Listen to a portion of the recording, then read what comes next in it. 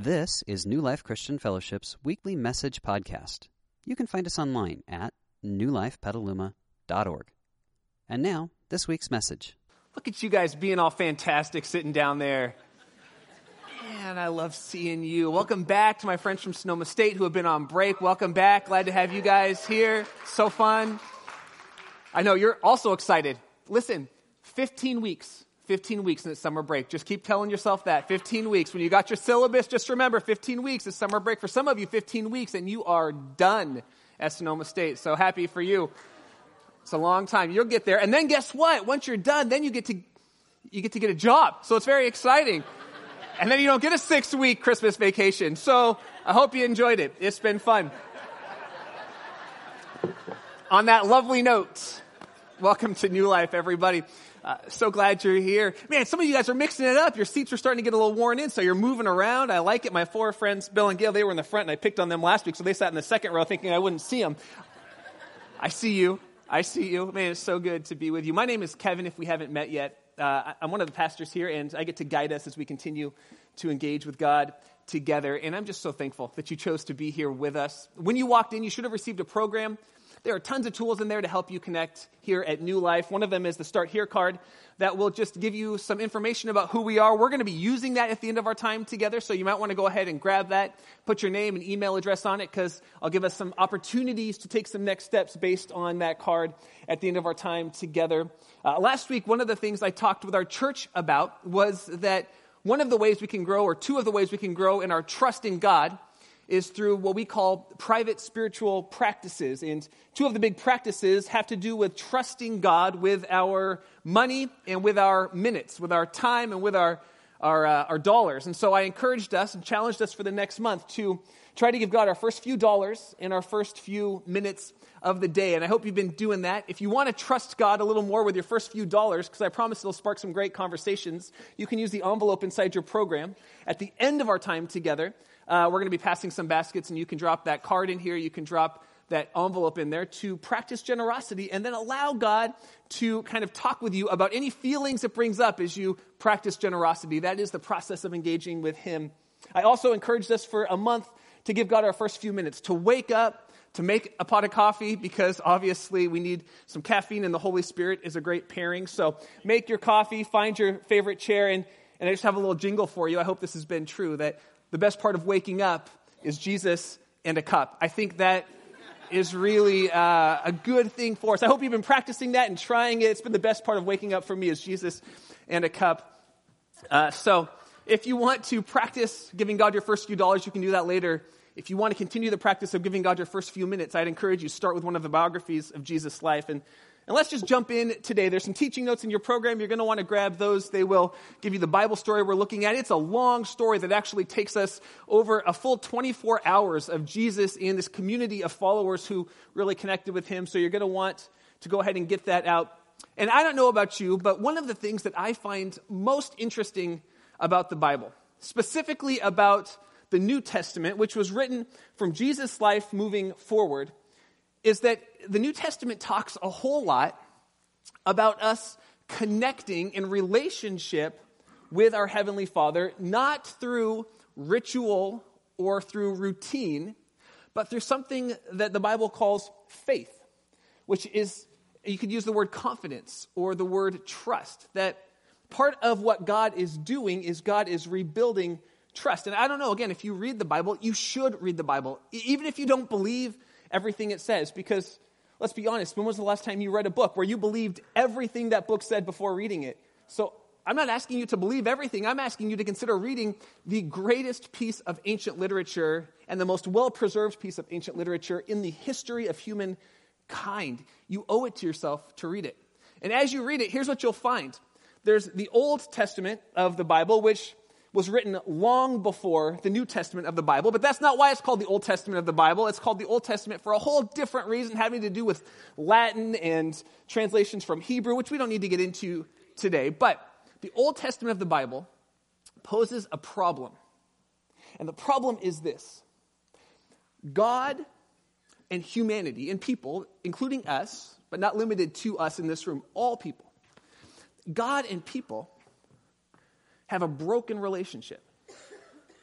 And the broken relationship doesn't just affect this one-on-one thing with us and God. And you may or may not believe there is a God, but these letters tell us that there is a God, that God is like a perfect, loving, all-powerful, deeply caring Heavenly Father who's calling you not to remind you to call your mother, but is calling you to tell you that He loves you and He has hopes and dreams and plans for you. But the relationship was broken.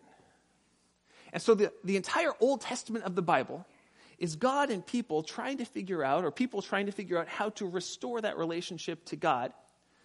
And the last letter of the Old Testament ends, and then there's a 400-year period between the last letter of the Old Testament and Jesus stepping onto the scene.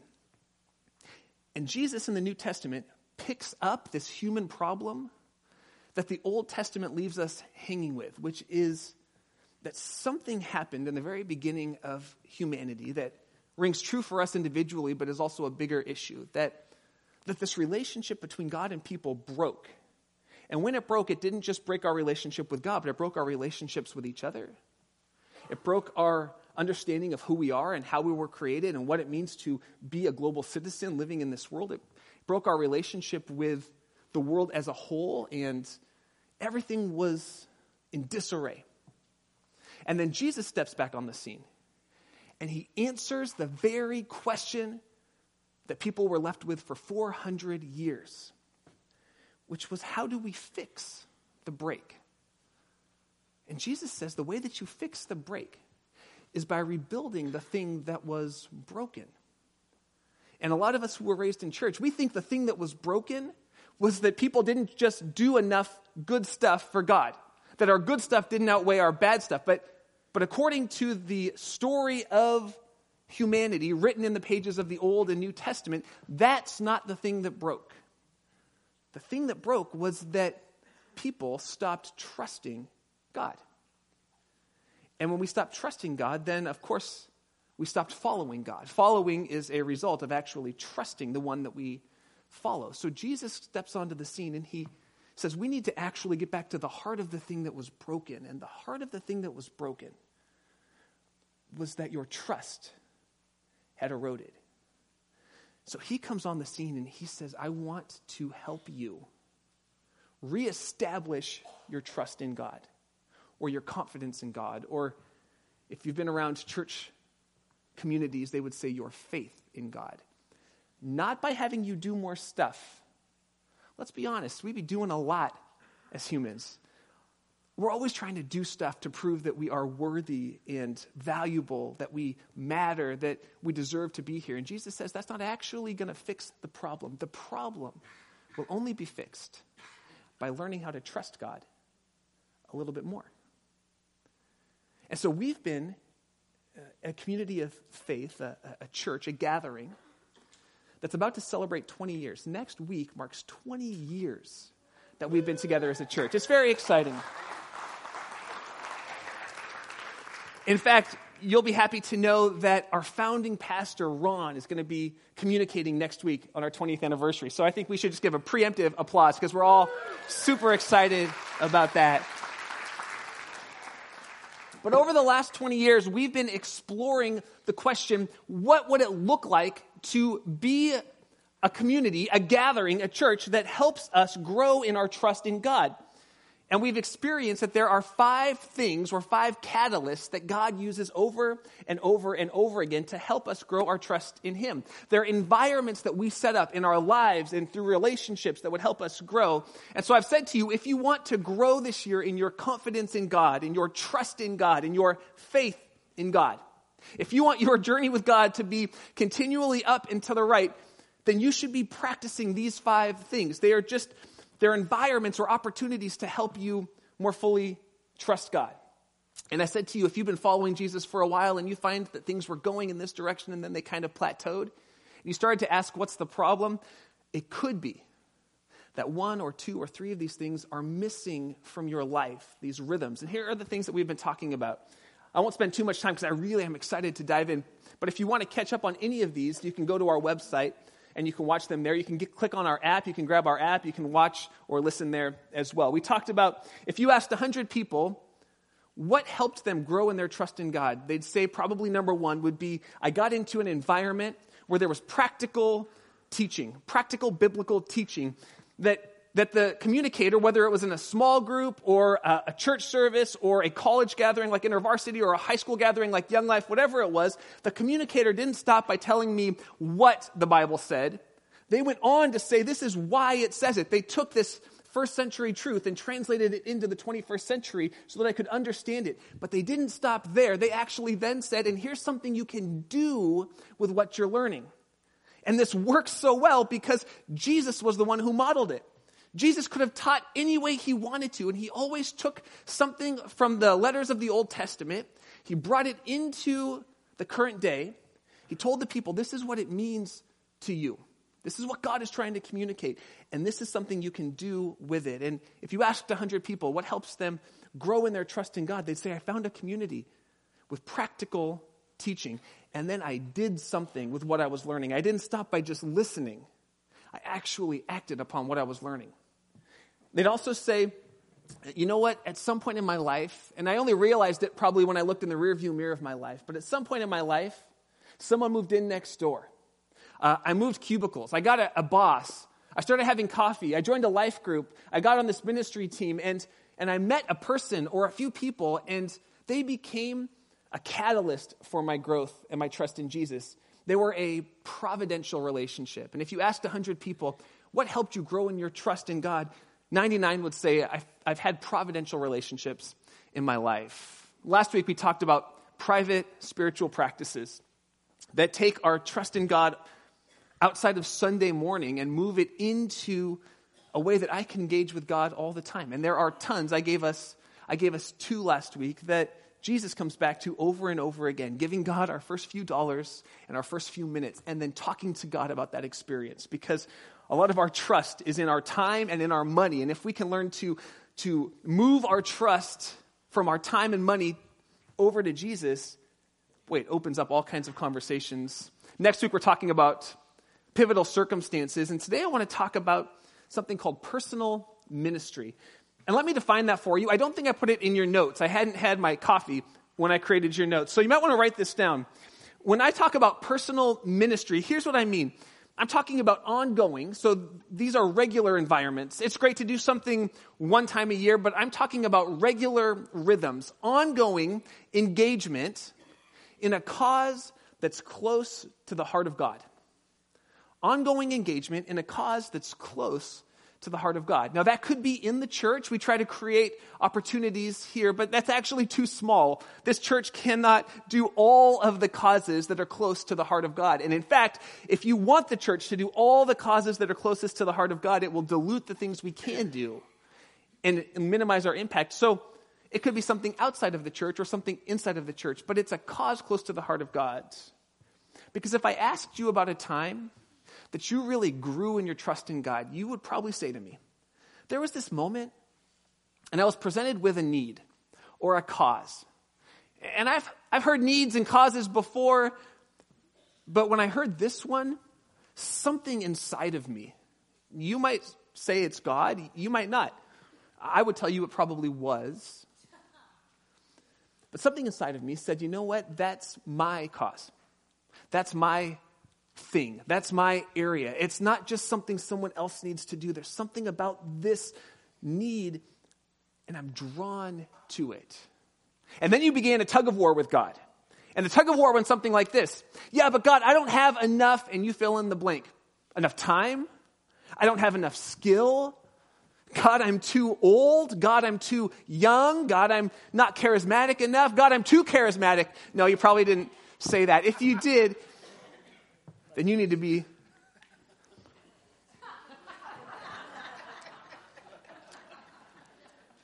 So you started having this tug of war with God. And you know what that was? Let me just tell you. You think that was you giving God all the reasons why you can't do it.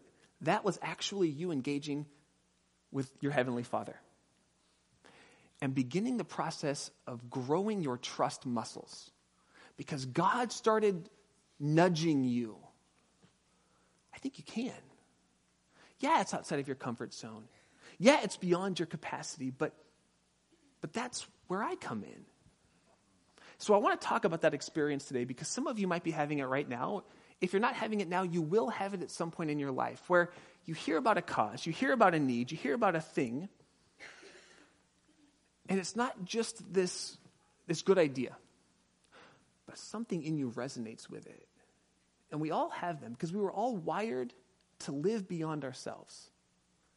The happiest, most productive people are people who have a purpose and a vision beyond themselves, outside of themselves. Living for ourselves is too small a thing. We could live for ourselves and get to the top of the ladder and realize we've climbed the wrong ladder. And we're all alone, and no one wants that. So I want to talk about this experience, and I want to do it by looking at what is, I'm sure for some of us, a familiar passage in the New Testament of the Bible. It comes from one of the biographies of Jesus' life, a letter called Matthew. Now, I want to invite you, if you've heard this before and you start to tune out, tune in right in the middle. It's okay to tune out. It's okay. Fill out your offering, check, add those zeros, and then tune back in right in the middle. Because in the middle, we get to the heart of the issue. Let me set the stage for us. There's a guy named John the Baptist. John the Baptist was Jesus' cousin. They were very close. They were childhood friends. They spent a lot of time together. John the Baptist grew up to be a preacher. And part of his preaching was he would talk about the things that weren't going well in the area around him. There was a regional ruler, a guy named Herod, and Herod was the son of Herod. And Herod, the dad, was the Herod who did an infanticide to try to kill Jesus when Jesus was born. He was a bad dude.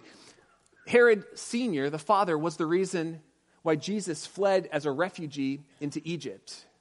If you think the Bible doesn't have anything to say about things happening in our world today, there are stories about infanticide, religious killings, people fleeing as refugees away from their home. You should really read the Bible. It's incredible. It's an amazing book. So Herod, the dad, dies off.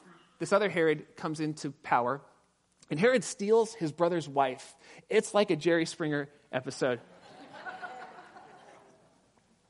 And John the Baptist is a street preacher, and he keeps using this thing, Herod stealing his brother's wife, as a sermon illustration over and over and over again.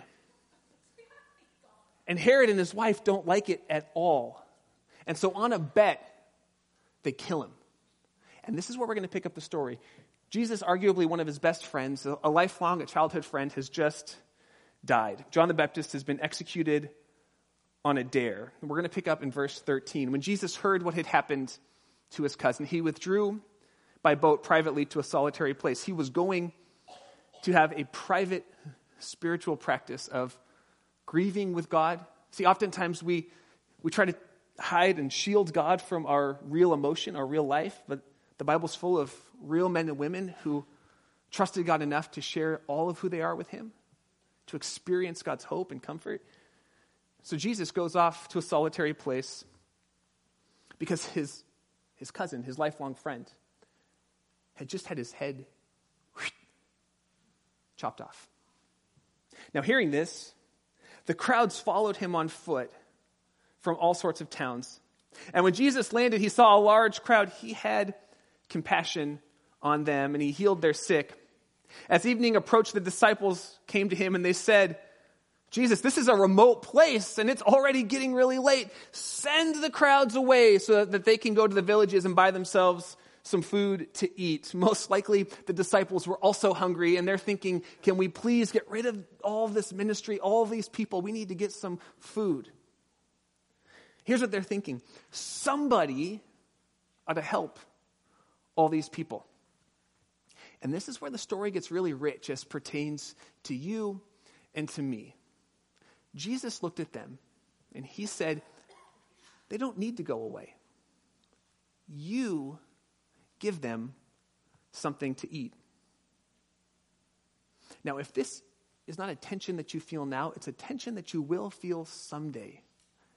And the more you engage with our community, we're going to be exploring what it looks like to know what we call Know Our Go, our strategic area of service influence. And so we're going to teach and train in the next handful of months how to know your area of service, how to see a need, to sense that it is God calling you to that, and then to serve there. If you don't feel this tension now, you will feel it at some point. And here's the tension.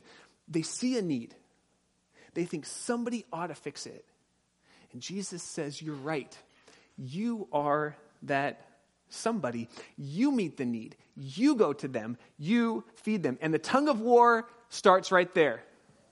And they do what we all do in this moment. They give excuses. This is the next thing that happens. They say, you might not know this, verse 17, but we only have 5 loaves of bread and 2 fish.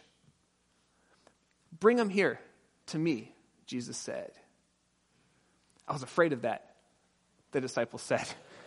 Had a feeling you might say something like that. Jesus, you're always so other, you know.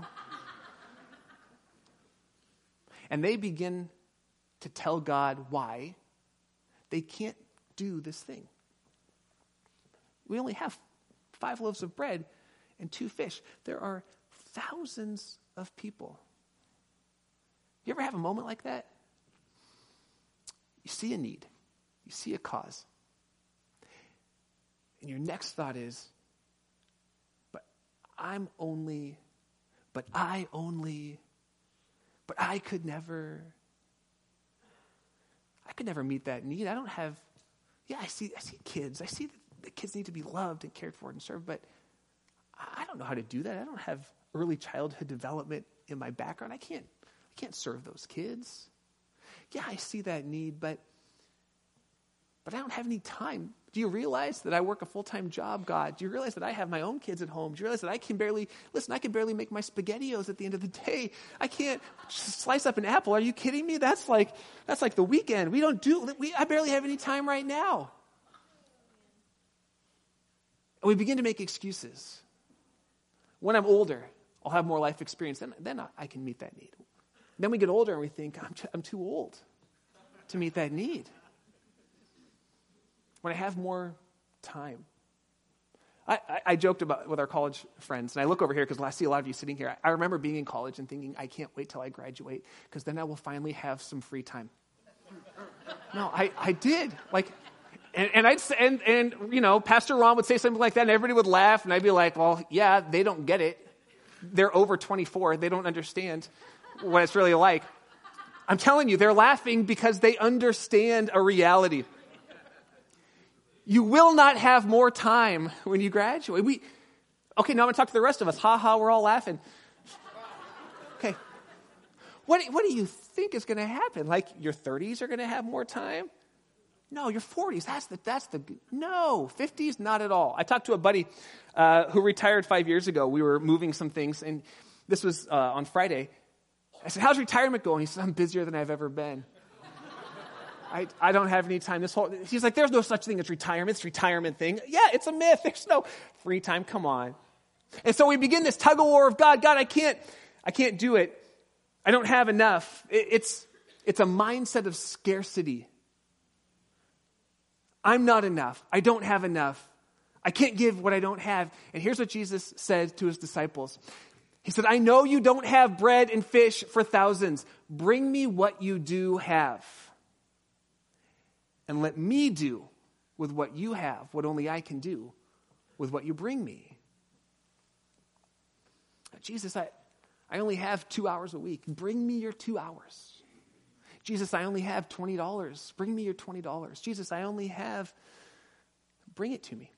Bring me what you do have, and let me do what only I can do. Verse 19. Bring me what you do have. He said, verse 19, he directed the people to sit down on the grass, and he took the 5 loaves of bread and the 2 fish. I love this. He looked up to heaven. He gave thanks to God. And then what did he do? This is so good. He just handed them back 5 loaves of bread and 2 fish.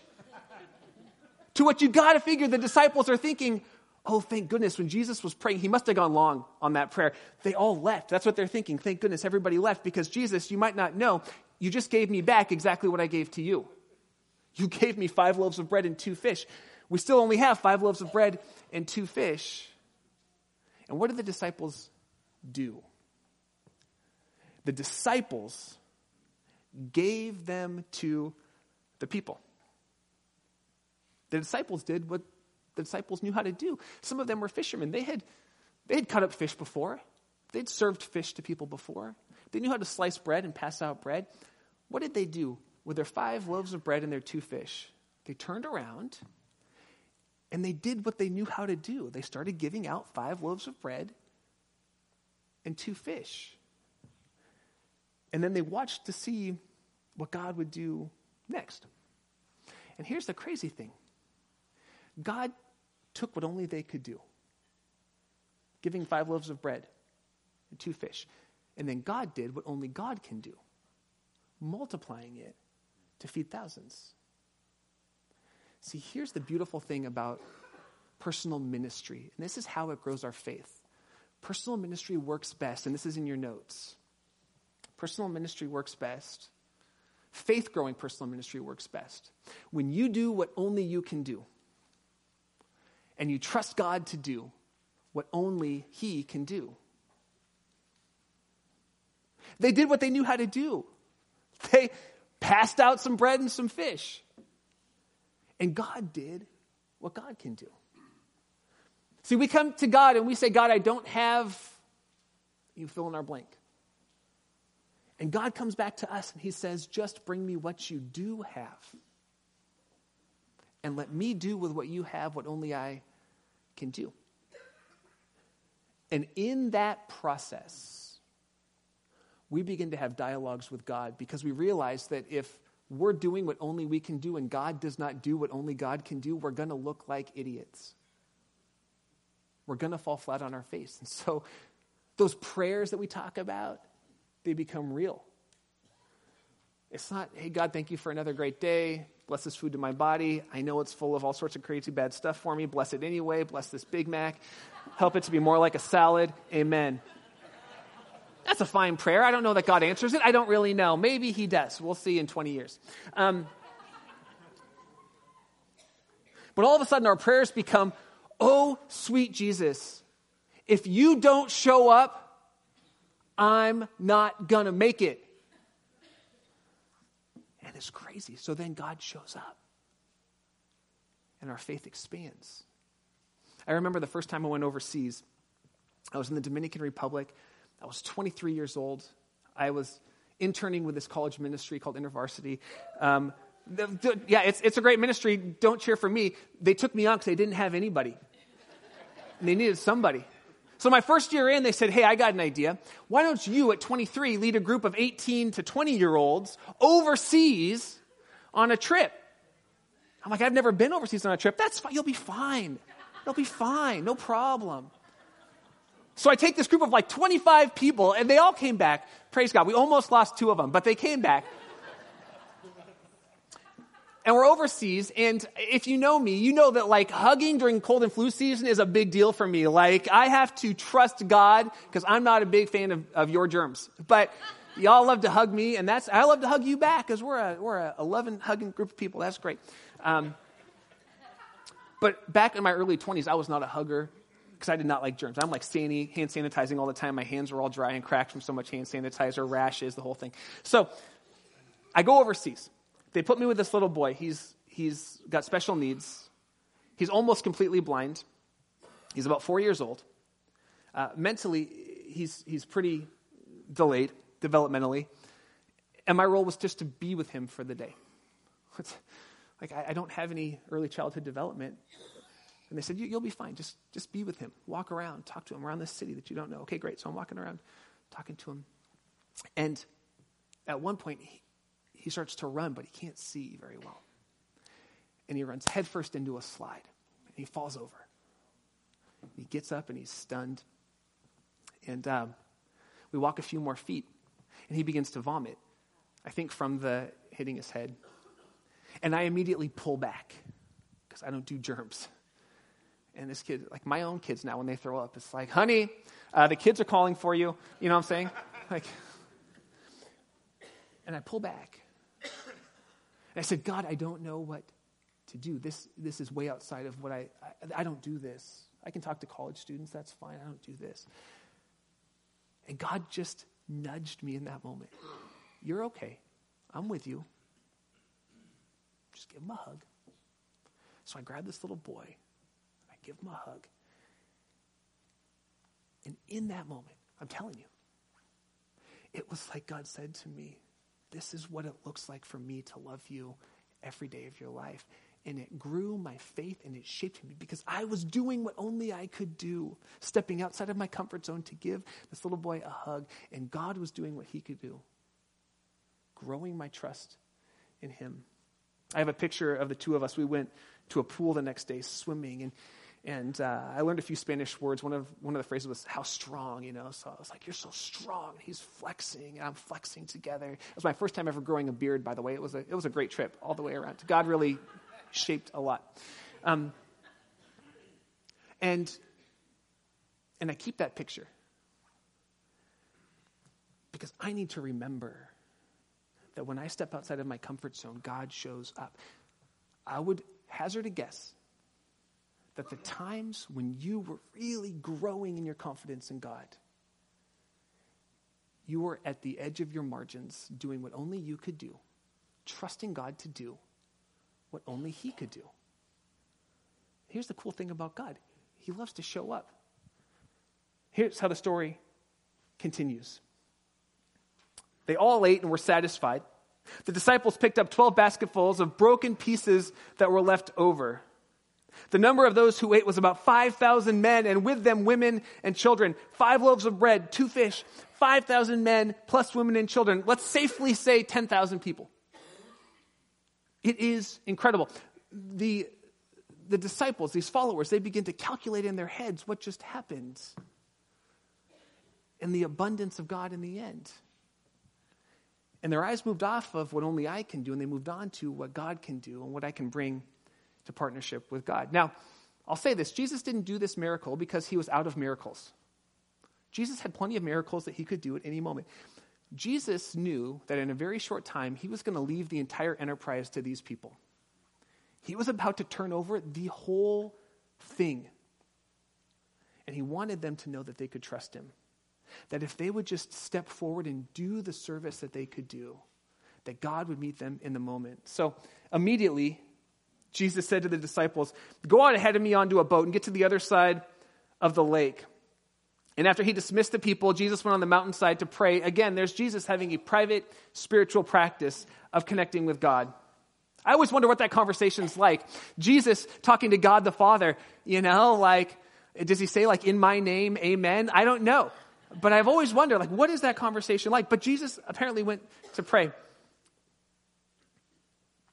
When evening came, Jesus was there alone, but the boat was already a considerable distance out. It was being buffeted by the waves because the wind was against it. And these guys, many of them were fisher people. They had rowed this river many times, but at this point, it's like a rowing machine. They're stuck in the middle of the lake. They're trying to get across. They're stuck. They're going all night long. And shortly before dawn, as they're going without making any progress, Jesus comes out to them walking on water.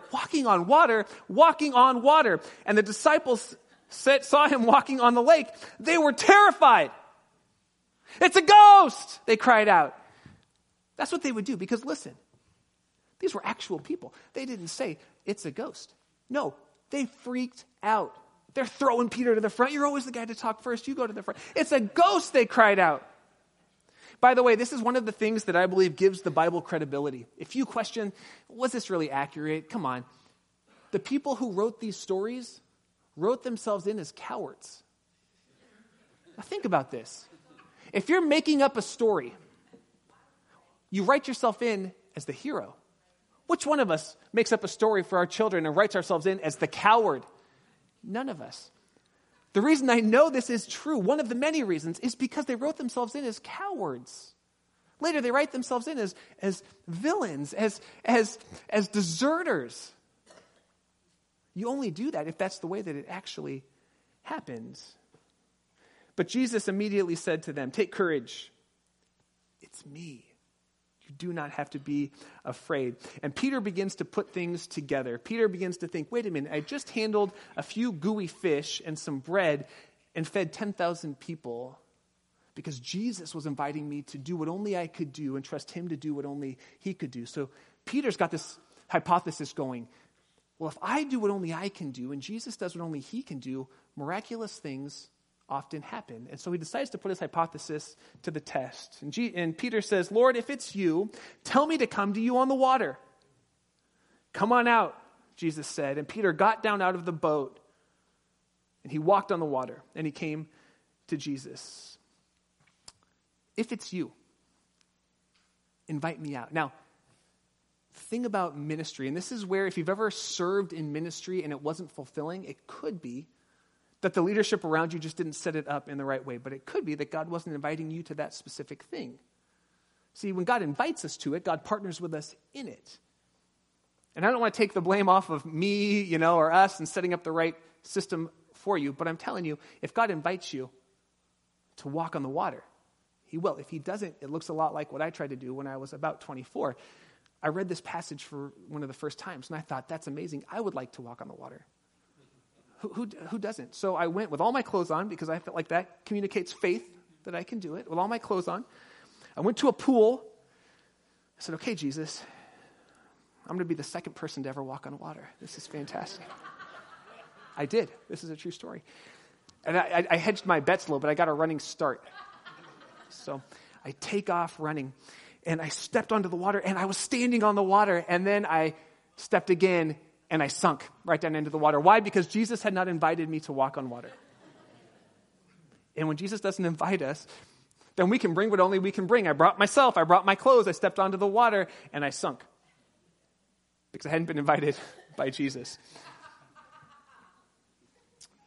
But when Peter saw the wind, he became afraid. And he began to sink.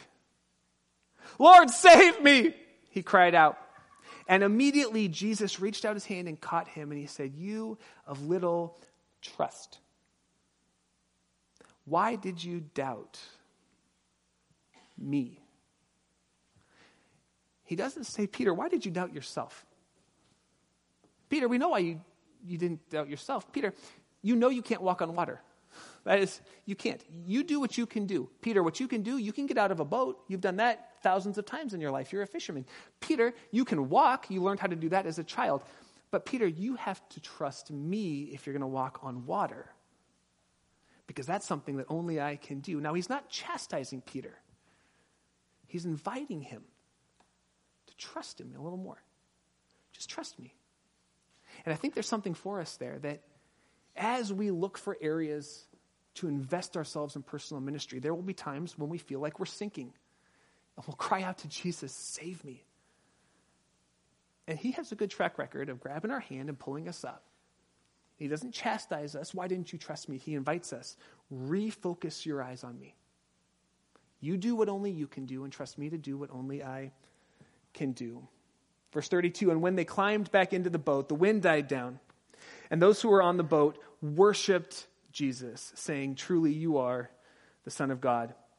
Friends, let's chat as we wrap our time up together. If you've ever been benefited by a ministry here in the church, if you love going home and having your kids tell you what they learned in school and if they had a good time, do you realize you're being benefited by someone who has given God what they can give and trusted God to give what only he can give? If you've ever been benefited by getting a hug when you walk through those doors, or a hello, or being seen, maybe for the first time all week, you feel like someone actually sees me. That's people on guest services teams saying, you know what? I'm going to do what only I can do. I'm going to say hello. I'm going to smile. I'm going to be friendly. And God using them to do what only he can do. If you love being in a community group, a life group, that's someone saying, I'm going to facilitate to create space. If you love that, you love it because people have stepped out of their comfort zone and invested themselves in personal ministry. And does it bless you? Absolutely. But here's the crux of it. When it's done right, it impacts us even more. I had a buddy text me yesterday. I've got a few friends who text me and check in on me, and I just love that. He said, how are you feeling about tomorrow? I said, I'll be honest with you, because this week has been an up and down week, just lots of stuff. And I said, I'll be honest with you, I can't wait for tomorrow. I love this. I love that I get to do this. This is one of my favorite things in the week. Because I brought God what I can bring.